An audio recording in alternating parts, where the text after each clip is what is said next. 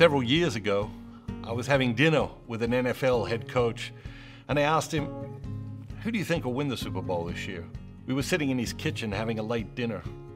He didn't even look up from his plate. But I'll never forget what he said.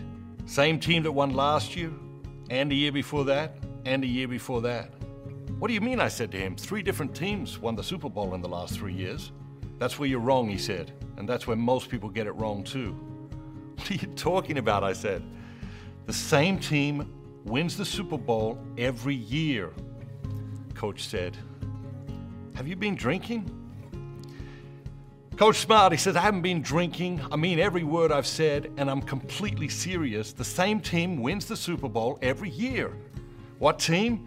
The team that has the discipline to master the basics. Football has a handful of basics. There are thousands of plays, but all of those plays rest on the offense and the defense carrying out the basics of football with unerring consistency.